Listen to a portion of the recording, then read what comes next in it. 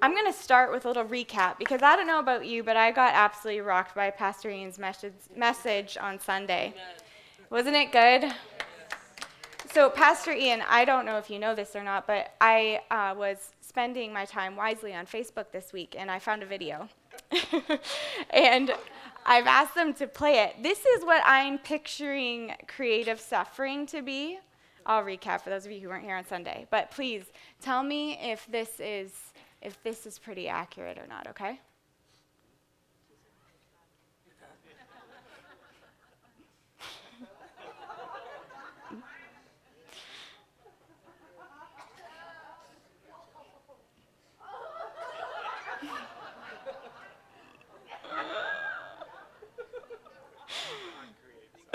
He's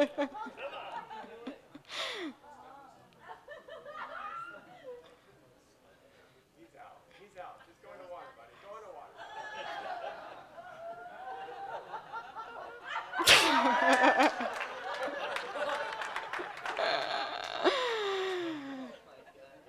He's about to make it to the other side. If you let the video go, he makes it.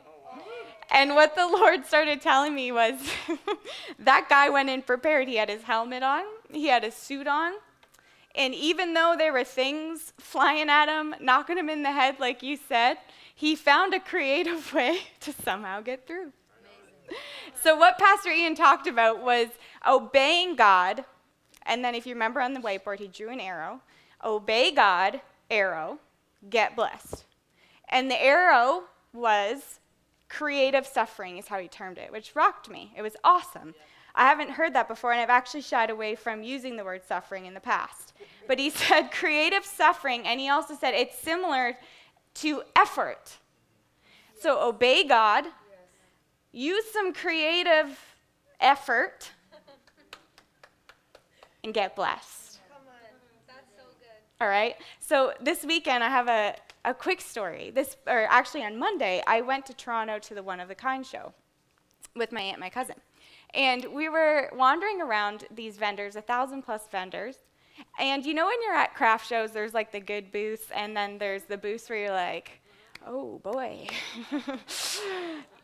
We walked by one where there's a stuffed animal booth, and they all had angry faces. And we were like, okay, you missed the memo that kids like happy faces on their stuffed animals. So you know that there's these booths that you're like, okay, and then there's the ones that are so creative and they pull you in and you want to buy stuff and they're set up really nice at these markets and all these one-of-a-kind shows. So we were walking by booths, and every time we were drawn to a booth, we went in and we'd ask them where they were from. Where would they say? Montreal. Then we walk to the next booth. Oh, we love your booth. You're so creative. Where are you from? Oh, Montreal, with a bit of an accent that I'm not going to try to do. Then we walk to the next booth. Where are you from? Montreal. Montreal, Montreal, Montreal. All the ones that we were drawn into that had this super creative, unique display were from Montreal.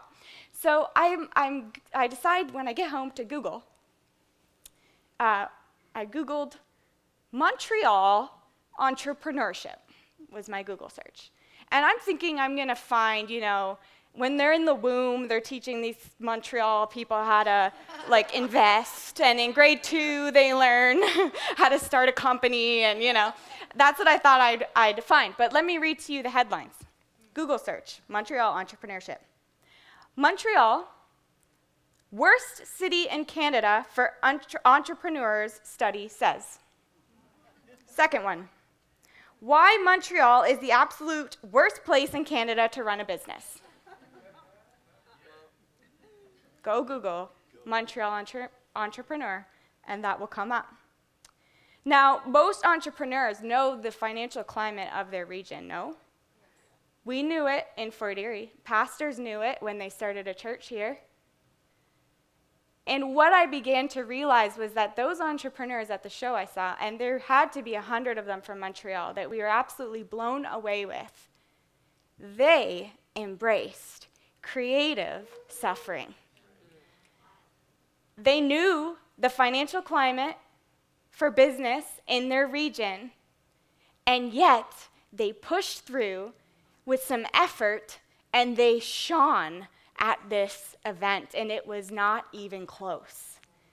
How cool is that? So the Lord really is pointing that out to me, just these roadblocks. And it can be like Pastor Tina was just saying, losing that fire is a roadblock. And that involves creative effort to get around. And this is good. Hang on to this, where Pastor Ian is going with this. So tonight's focus, obey God, effort, get blessed.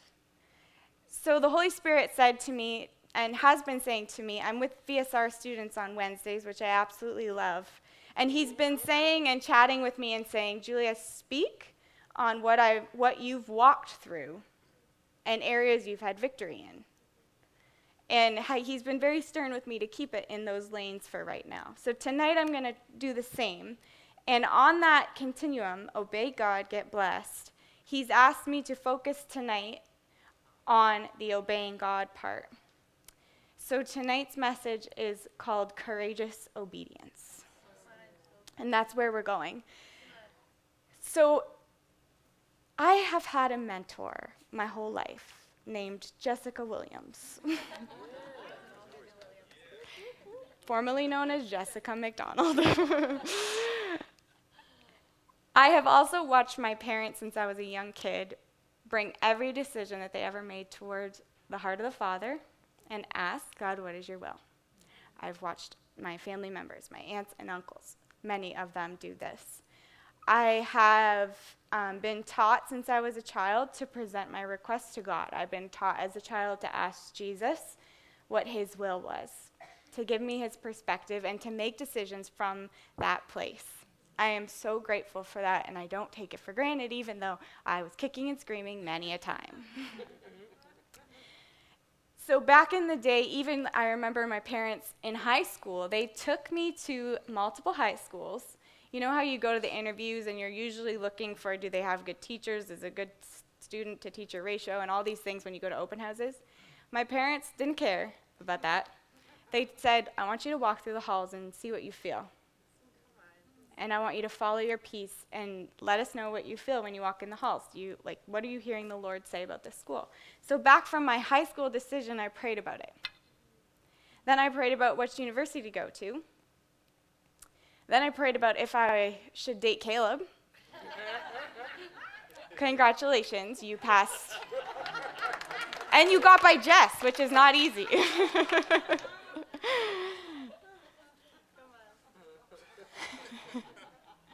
Then life started getting real as I got older, and I had to make real adult decisions.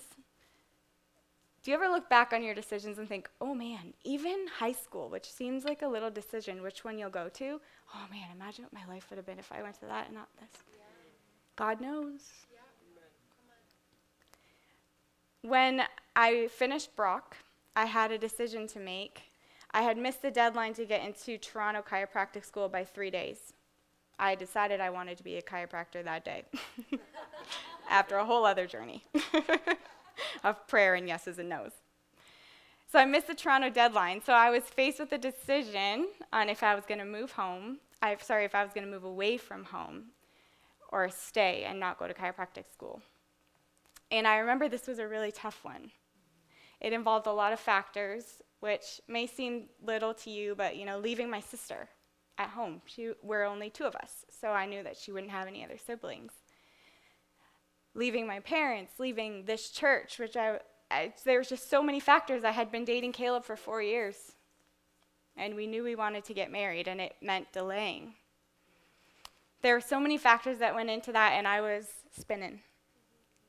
And my parents did the smart thing. They took me out of my hurricane mode, and they brought me up north to Lake of Bass, to the cottage. And they brought me on a 3-day retreat to pray. And I went before the Lord and I said, God, I'm feeling in my heart like I'm supposed to go, but I'm so afraid. So I think I'm going to stay. Yeah. Lord, I feel like you're giving me the choice, A or B, and I'm choosing to stay. And if I had stopped on day 1, it probably would have ended like that. But my parents were smart, and they know that you sometimes with these hard decisions have to go deep and keep going deep into the heart of the Father and really ask, what is your will, God? What is your will, God? What is your will, God? I don't mean that in a robotic sense. I'm going to say this a couple times tonight, like not, I have no will. Whatever you say, Lord, I will do. It's not like that. It's gaining heaven's perspective, and then you want it. It's not, I want to do this, God wants me to do that, God stinks. It's not like that. It may feel like that for a second, but it's only temporary, because when you gain heaven's perspective and you gain the heart of the Father, you get a craving on the inside of you for the things he wants. So I go to the lake, and I'm at the lake, and I'm sitting on the end of the dock, and I have my journal, like if you've heard my dad talk. I have my journal ready. Speak, Lord. Your servant is listening.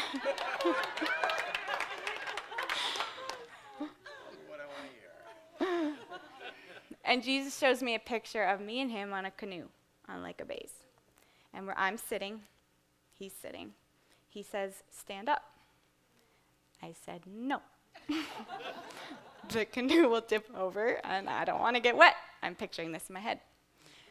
I said, you first. He said, stand up. So in the vision, I stood up in the canoe, and I cannot tell you how much courage came over me the minute I stood up, and I knew I was going to Atlanta. And I knew that I had in that moment the courage to obey him. Fast forward after Atlanta, we're going somewhere, guys. After Atlanta, I had spent 4 years training to be a chiropractor. I worked my tail off to also train in entrepreneurial business training to be able to open a practice. About 6 months before I knew I had to present my wish and desire, even though I hadn't really prayed about it because I was so consumed in school, I presented my desire to open a practice to my mentors. Again, and I said, I'm going to go into prayer about this. Will you guys pray with me? So I go into prayer about this, and I'm like, something is wrong, but I've been working for 4 years towards opening a practice. And what will people think about me if I don't? Right. Well, after a long prayer process, myself and my mentors got that I was supposed to pause. That was so hard for me. But Jesus came and met me again, like he did on the canoe, with the courage to obey him. And I can stand here and tell you, I now have a day I can give to my husband's business. I now have a day I can spend with the VSR students and then adjust them all afternoon, which is so fun. I now have a job where I work 2 days at home, and it's chiropractic related, patient care related. And I have a floater day where I go do fun things like one-of-a-kind market. And I realize I'm in a season of pause, but when I look now, in my position now, and think, what would I be like now if I had a practice? I don't want it. What I wanted so badly, and would have just blindly, if I didn't know this process of presenting my request to God and asking for heavenly perspective, I would have blindly bulldozed my way into owning a practice in this area, and it probably would have been doing great, but I would have been doing miserably. He and his opinion matters in our decisions. The Lord brings about promises in different ways, and sometimes we don't see it as fulfilled promises right away because it's not logical to us, or it's just plain different. I mean, he sent in a choir before an army in the Old Testament. Whoever heard the word from heaven to send a choir in was probably like, okay. Courageous obedience required, and that's what broke that battle, even though it made no logical sense. So why do we choose to live like this? Number one, I have confidence that he knows me. Psalm 33, he made their hearts so he understands everything they do.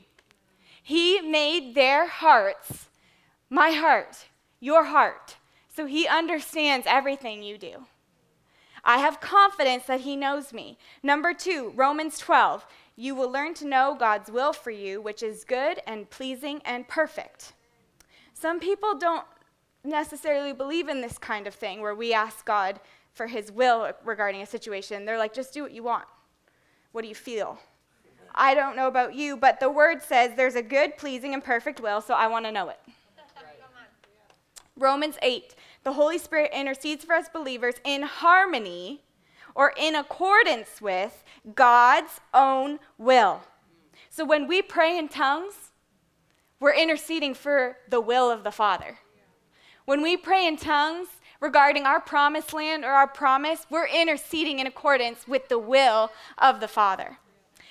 Next one, fourth one, everything works for the good of those who love God and are called according to his purpose for them. The word purpose comes from a word called prothesis, and this word suggests a deliberate plan, an advanced plan, an intention, a design. An advanced plan, an intention. We are called towards his purpose, advanced plan, intention. That works for our good. When we go to him and present our requests and say, God, what do you think about this? Should I go left or right? It works for our good because there's already an advanced plan. We're just seeking the heart of the Father to figure out what that is. It's the glory of kings to search it out. In my experience, and this is not necessarily for everybody, but like I said, in my experience, it's never been, both are great, pick one. That's a fallback in a lot of circumstances. Not all, for sure not all, but when you hear that, if you hear that, seek mentorship and keep pushing. In my experience, it's never been, both are great, pick one. When I look back on the decisions I've made, both weren't great. Now I know that. When we wholeheartedly go after the heart of the Father, seeking his will, we will desire what he desires. Romans 8, letting the Spirit affect your mind leads to peace. When I go into prayer about a decision and I have to courageously obey God, when I'm asking for the Spirit to affect my mind in that prayer time, I'm asking for heavenly perspective, the Spirit to affect my mind. That process leads to peace. And what I'm in now is peace. If I had a practice right now, it would not be peaceful. Now is peace. When I decided to go to Atlanta and I stood up in that canoe, courage and peace. It's so beautiful what he gives us. Bobby Connor, once in Atlanta, he came and spoke to our school, and I have never forgotten this, and we've talked in VSR about it. He said, delayed obedience is cloaked rebellion. So he says, reverse that with swift and complete obedience. Ever since I've heard that, I've added that line to my prayer. God, is this completely it? I hear you with this. Am I hearing you right here? Is that completely it? Not because I'm like afraid I'm going to make the wrong decision, just because I want him so bad. I want his will so bad because I know he knows me better than anyone. I want that.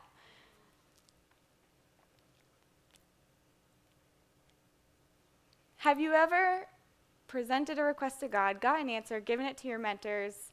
You knew you weren't supposed to do something. They confirmed it, and then you leave that meeting with your mentor, and you're going, remember, I told you the Lord has told me to speak on things I've walked through. I would get an answer. I knew it was what God wanted. I'd give it to Jess, and she'd say, yep. And then I'd get out of the meeting. I'd be mad at Jess. Even though I had it too, but I'd just be like, couldn't you have just heard the one I wanted to hear? Grumbling. If you find yourself grumbling, you potentially are obeying because you want God and your mentors to think you are submitted, or you're afraid of rejection. I dealt with this a couple times. Sometimes I would make a decision and obey because I was afraid of rejection, or I was afraid for people to think I wasn't submitted. I tend to be obedient by nature. So this was easier for me, but my obedience was rooted in a really unhealthy place of being afraid that I would get in trouble, or afraid, not because of my parents, this was just something that happened to me and I dealt with it in Rhema. Afraid of what people would think of me if I didn't obey what they were saying and what I was feeling, even though that is so stupid. Both of those things, if you're afraid of them thinking you're not submitted, whoever your mentor is, or if you're afraid of feeling rejection, they have to be dealt with, because that only leads to confusion, blaming, and delay. It didn't do me any good when I knew that I was obeying and I didn't have the right heart behind my obedience. It just made me upset. And we could save a lot of time, pick ourselves up, and move on to the next thing. Out of a heart of true submission. So the grumbling test is what I now call it to me, myself, and I. You're failing the grumbling test. Get back on track. All right, so here we go. Ways to gain courage to obey the Lord. This is not an inclusive list. Some big ones are not on this list, but it's just the ones we're going to highlight today, okay? So the first one is get around other courageous people that courageously obey the Father. I'm going to go to 2 Kings 2, verse 8. 2 Kings 2, verse 8. Elijah and Elijah are approaching the Jordan River. And in verse 8 it says, "Then Elijah folded his cloak together and struck the water with it. The river divided, and the two of them went across on dry ground." Pretty amazing. Then it goes on. Elijah gets swept up into heaven, and his cloak falls down. Elijah picks up the cloak. Y'all are familiar with the story. Verse 13, Elijah then approaches the Jordan River.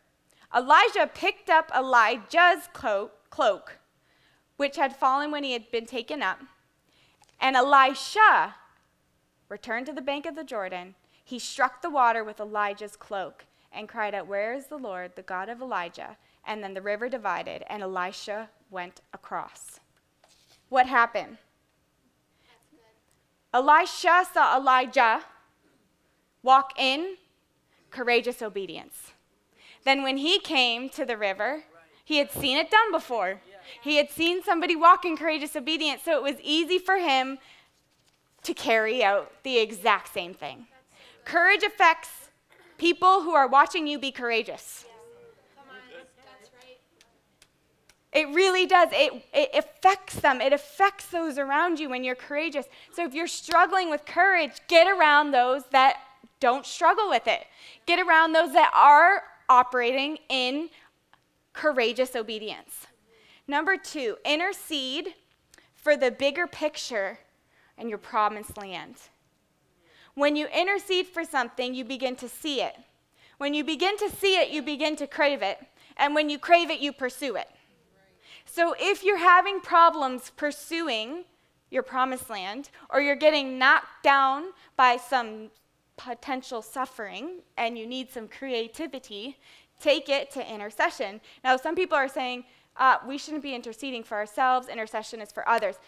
People cannot afford you not walking in your promised land. That is not selfish. For you to intercede for your promised land, that is not selfish. As long as you're out of the heart of, I know that when I walk in, what Trisha Frost talked to us about, I know when I walk in my lane, when I carry out my promise, everyone around me is affected and blessed. So when I intercede for this promise, I know that this is not for selfish gain, but it's for breakthrough for a greater population, for my population that God's called me to. I challenge you to go all the way in your prayer time into the point of interceding for your promised land. We oftentimes spend a lot of time with Jesus soaking, hopefully. Soaking, hearing him, worshiping. Then we'll often spend a lot of time presenting requests, which is great too, for other people. God bless Joe, God bless Mary, which is great, needed. A lot of us don't go, and we talk in internship about this too all the time, is go all the way into interceding for your promised land in your prayer time. Go all the way in. What that looks like, I'll give you an example. So for me, I'm in healthcare. So when I'm interceding, I say, thank you, God, that the truth is being revealed in the healthcare industry. I thank you, Father, that the truth is being revealed in the food industry. I thank you, Father, that your sons and daughters know that they are fearfully and wonderfully made. I thank you, God, that they know the body was created to heal. I thank you, God, for breakthroughs. I thank you, God, that there is no cancer in the land anymore. I thank you, Father, that there is breakthrough for neurodegenerative disorders, and on and on and on. Whatever you're called to, get to that point in prayer where you're interceding for that, because when you intercede, you see it, then you crave it, then you pursue it. When you crave it, you cannot help but have courageous obedience to go after it. Ooh, yes, Jesus. Number 3, get over people pleasing. I struggled with this huge. Pastor Alex one time at the altar told me to write on my face with pen and walk around for a day. Because I told him, I'm like, I can't get over this perfection thing. And he said, I want you to write on your face with pen and walk around at school. So I did. I put it on my nose.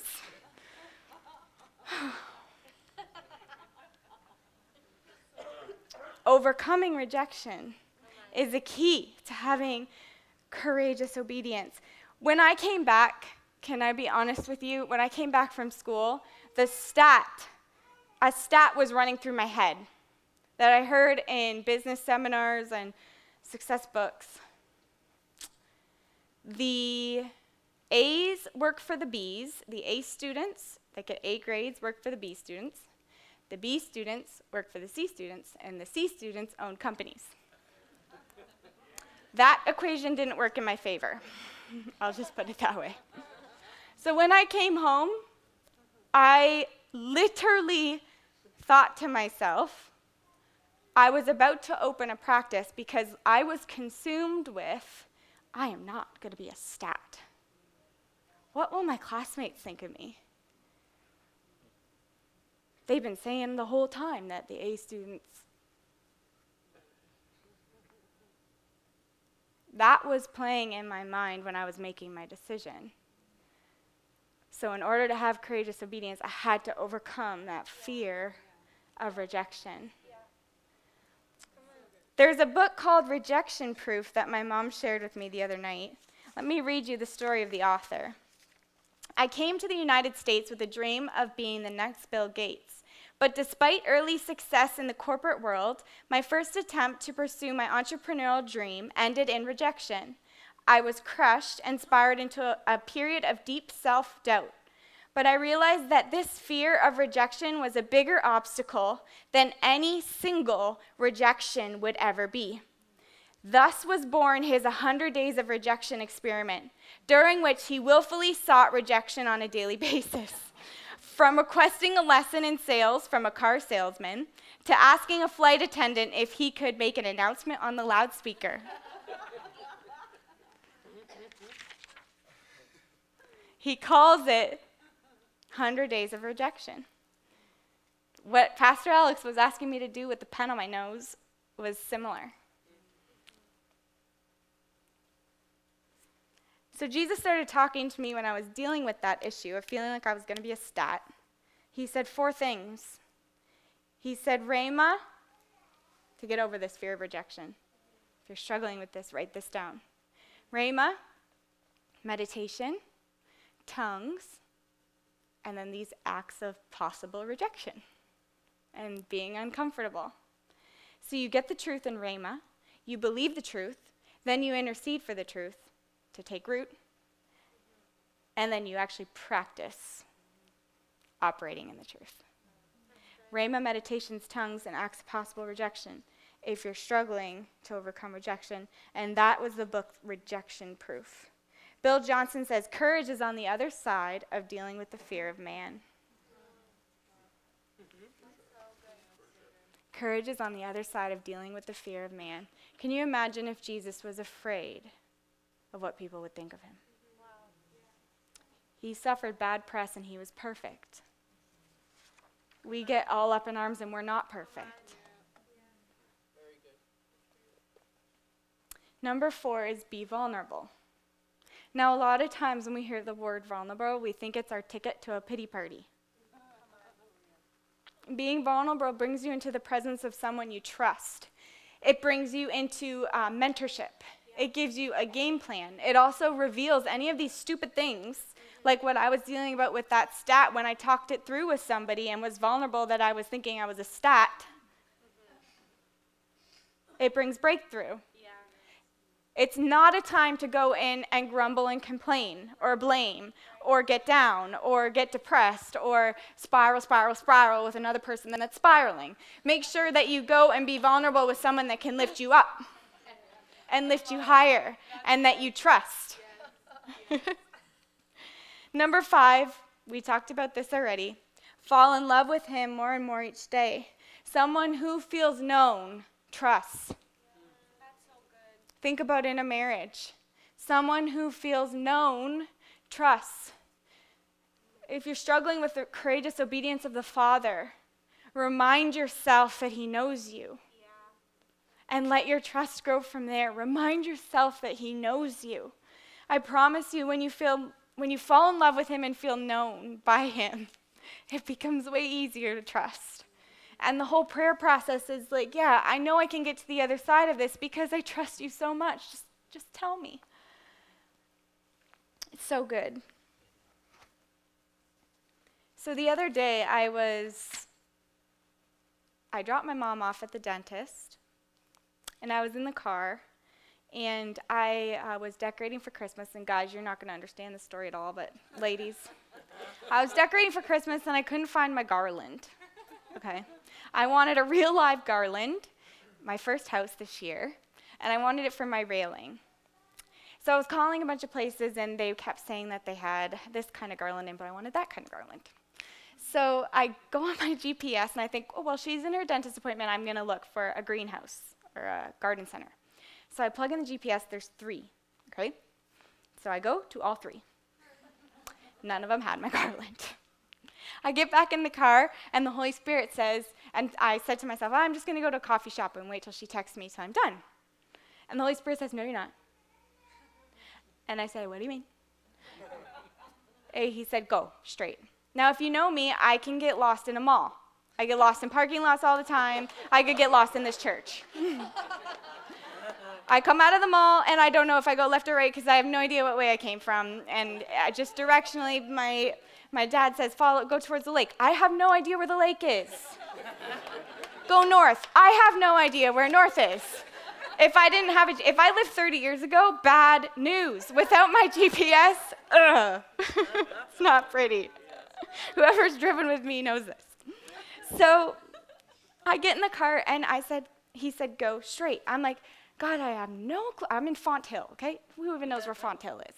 I'm in Fonthill, and I'm going straight down the road. I'm like, okay, Lord, like, whatever. We'll go straight for a little bit. And then he says, keep going. And then he says, turn right. So I turn right. And then I see a sign for Welland. I'm like, okay, Lord, next time, now, next street, I'm turning around and going back because I remember that I made a left so I can navigate my way back now, okay? He says, no, keep going straight. I said, okay. I keep going straight. I'm driving for 15 minutes, and he wouldn't let me turn around. So I'm driving. Then I see Vermeer's greenhouse. Didn't show up on my GPS. So I pull in, and I go, and I look in the greenery section, and there's no garland. Y'all are like, oh. There's no garland. So I'm about to get back in my car, and God goes, go ask the lady. I'm like, So I go ask the lady, I'm like, excuse me, do you have any, I'm not looking for Ontario cedar, I'd like BC cedar. She's looking at me like, how do you know that? I want BC cedar and I need this many feet. And she goes, oh yeah, we actually just got it in today. I said, oh my gosh, how many feet do you have? She's like, we have them in rolls of 75. Well, previously I had called every greenhouse in Niagara, and the longest one was 25 feet. And it was literally going to cost me $40 for 25 feet. I get in this greenhouse, she has 70 feet for $40. And what the Lord said to me so clearly is, you follow me in the small things that don't matter. And then when the big decisions come, you'll know my voice.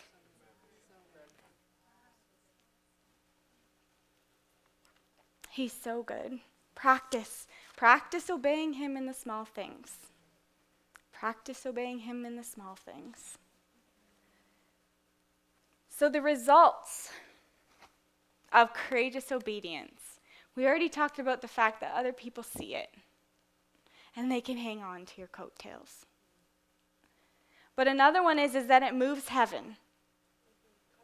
Your courage moves heaven.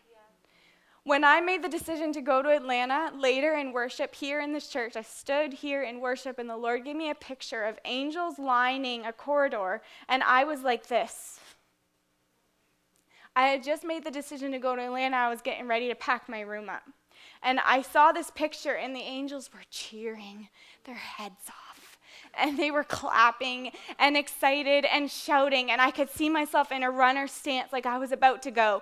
And then that picture carried me through my first couple weeks in Atlanta. I saw myself running with tears in my eyes because I miss my family and I want to go home, and why'd you make me do this?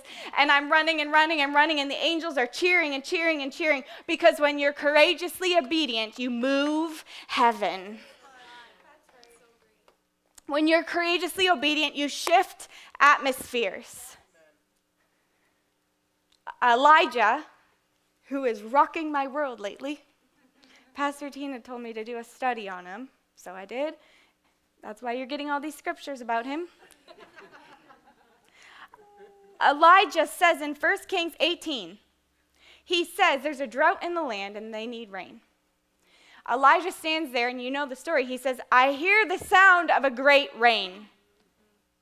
There's no rain. He sends his servant out 7 times. Go look for a cloud. 1. Go look for a cloud. 2. Go look for a cloud. 3. You guys are bored of me now. Imagine what the servant was thinking. Elijah, there's no cloud. Elijah was courageously obedient to the word from the Lord and said to his servant, go out again. Go out again. I know I heard the sound of a great rain. Go out again. So he goes out again. What happens? You guys know the story, but think about this. Think about how courageous obedience literally shifts the earth.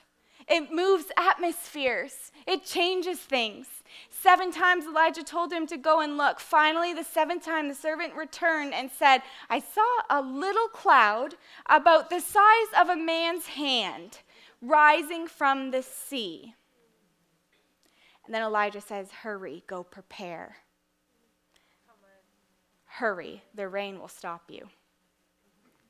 And soon the sky was black with clouds, and heavy wind brought the scripture says, terrific rainstorm. The courage of Elijah to be obedient and call and in a prophetic way say, I hear rain. If he's ever called you to take a prophetic stance and you're like, there is no rain, but okay, there is rain.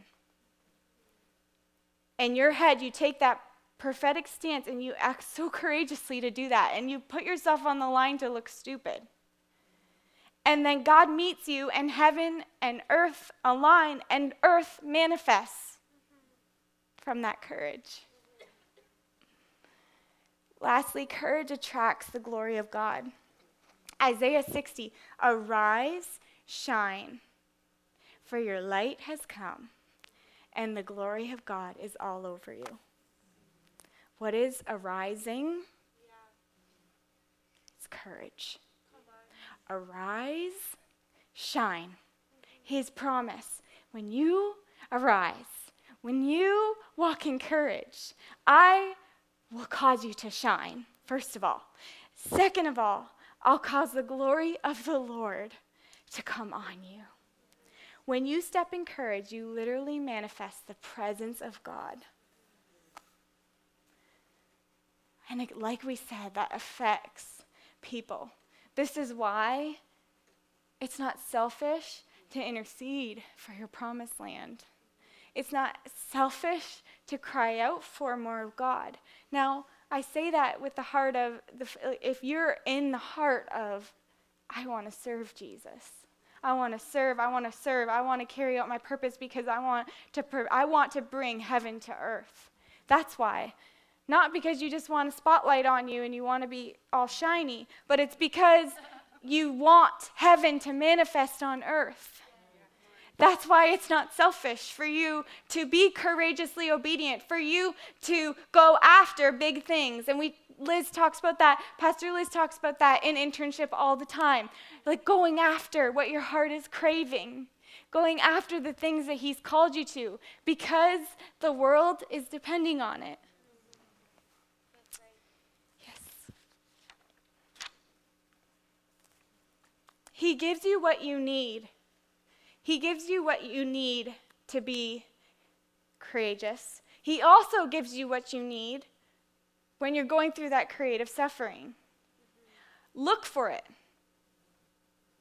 Look for it. Look for the help.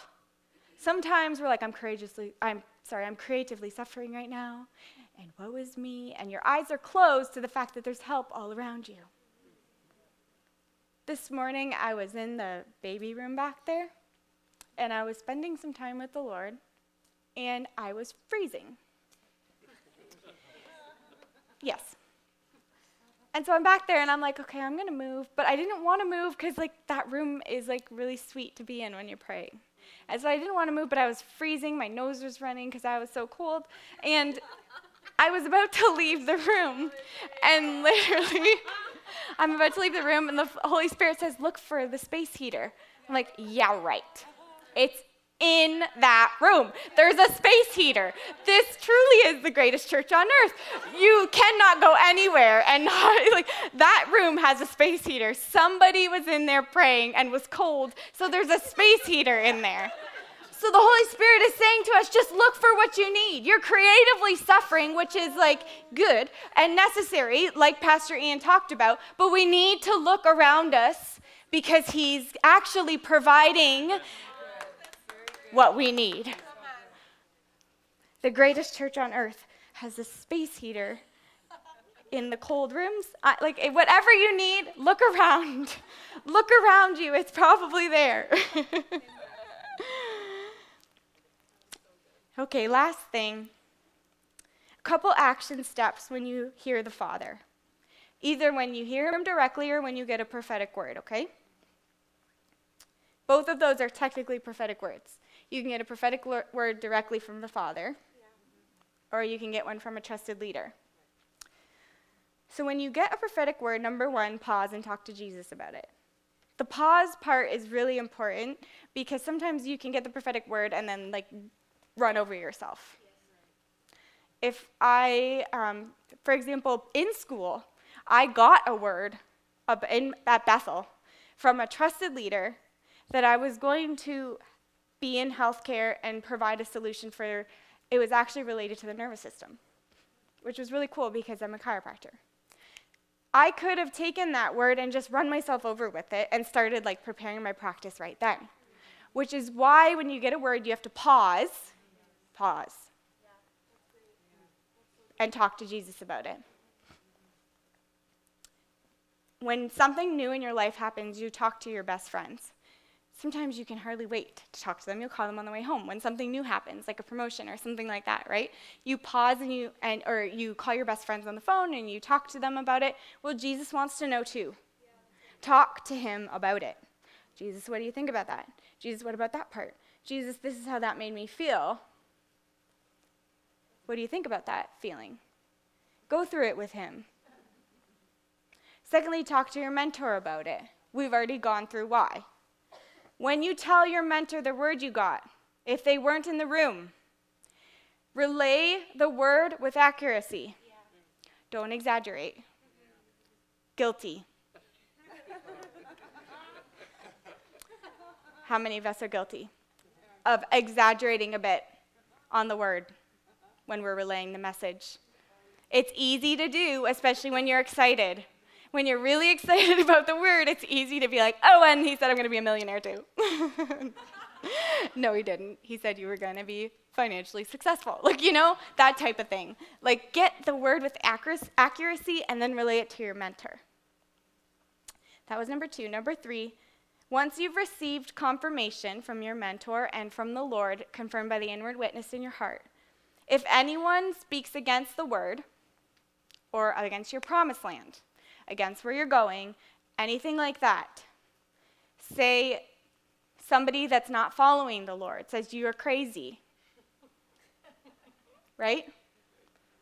People definitely told me to open a practice after I had decided not to. Multiple people told me to open a practice. Multiple people gave me opportunities. And they said I was crazy, and they told me I was going to lose so much money, and I wouldn't meet my goals, and all of these things. When people do that, Pastor Alex last Wednesday, what did he say, guys? Shake it off. Shake it off, shake it off, shake it off, shake it off, shake it off. If you've already received your confirmation, shake it off. If you can't shake it, go to your mentor. They'll slap it off you. A loving tap. Come on, let's go. Get it off. You're good. Move on. Doesn't matter. Last thing, when you get a prophetic word or you hear something from the Lord, act, act, act, act when he tells you to act. And if the timing is not now that you're going to necessarily execute that word, still act on it in your heart in the form of intercession. Act, act, act, so that it can't die. If it really mattered to you, act on it. Chew on it. Act on it. Do something. Set it on a sticky note before your eyes. Do something. Again, if it's not the timing to actually physically see it through, still act on it in your heart. Does that make sense? Still act on it. Yes, Lord. Okay.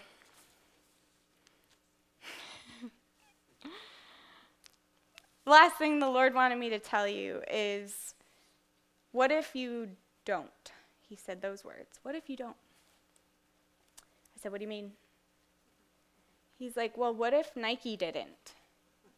What if Nike said, running shoes already exist? What if Pastors Ian and Tina said, Fort Erie is Fort Drury? Why would we start a church there? We did say that, actually. Yeah.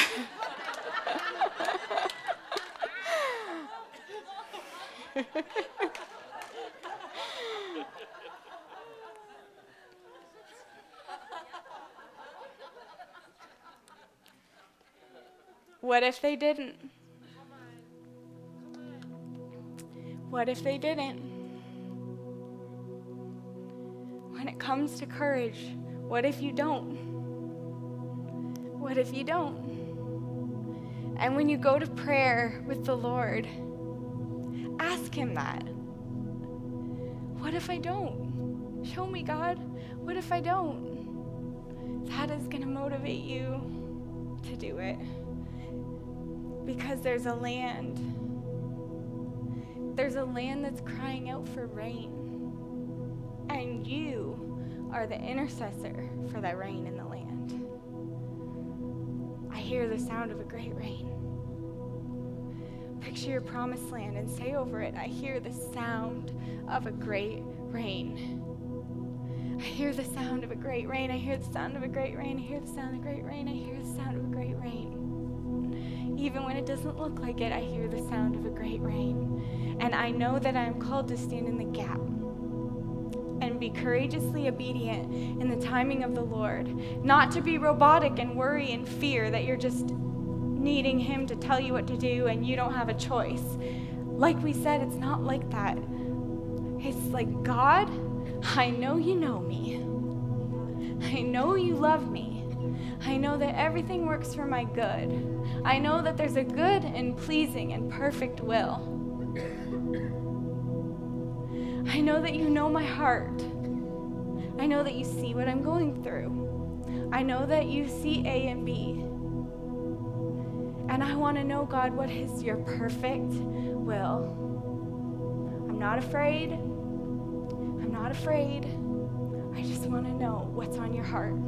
Because I know that what's on your heart is what I need.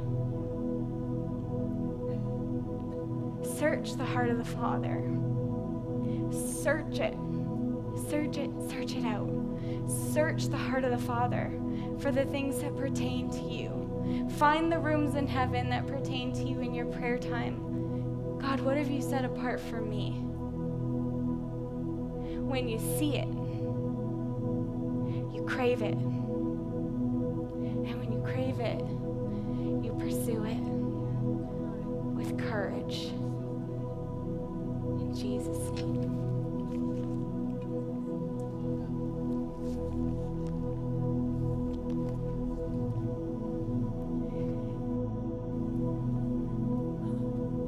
So what we're going to do, I saw in prayer a line. You know in the movies when Earth separates and then there's a divide between the two pieces? I saw in prayer when Pastor Tina was praying before service, she said the words in prayer, let it go. And I feel like for some of us, like what she was saying before the message tonight, that we've let our hearts go cold. And we've let our passions go cold. And it may be because we want to do the will of God, but we don't know how to hear him, so then we just stop. And we let things fall. And we let things fall off of us when the Lord is saying, keep your passion close and let the fear go. So I feel like today, if you could just stand up, we're going to picture before your feet that divide in the land.